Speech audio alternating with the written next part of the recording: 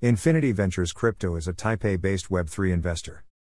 Taipei-based Web3 investor Infinity Ventures Crypto, IVC, has raised $70 million, roughly 525 crore, to deploy startups in Asian, South American, and North American markets in its first fund deal.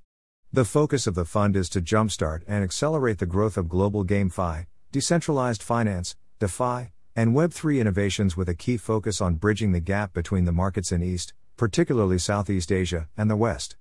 Notable fundraiser participants include Circle, Digital Currency Group, DCG, and Animoca Brands.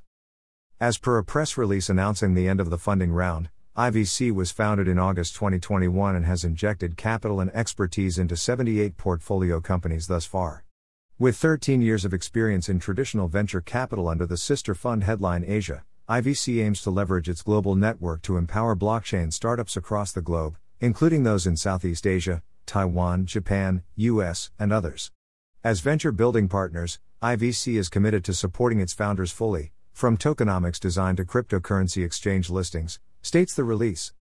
As a bridge between the East and West, we take a boots-on-the-ground approach by assembling teams of local experts to stoke the growth of our portfolio companies, said IVC partner Brian Liu.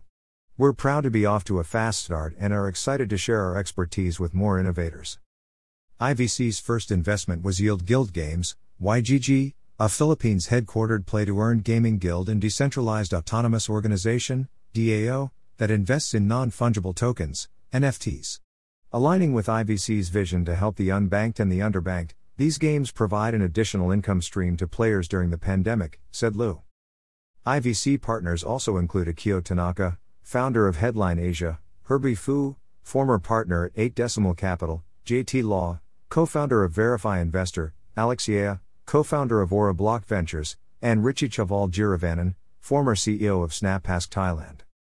Speaking to CoinDesk, Liu provided more insight on the fund, stating that it is currently oversubscribed and is already 30% deployed, with 80 deals complete. He goes on to mention that he doesn't want the fund to grow any further at this point of time since Web3 companies look for smaller rounds of funding.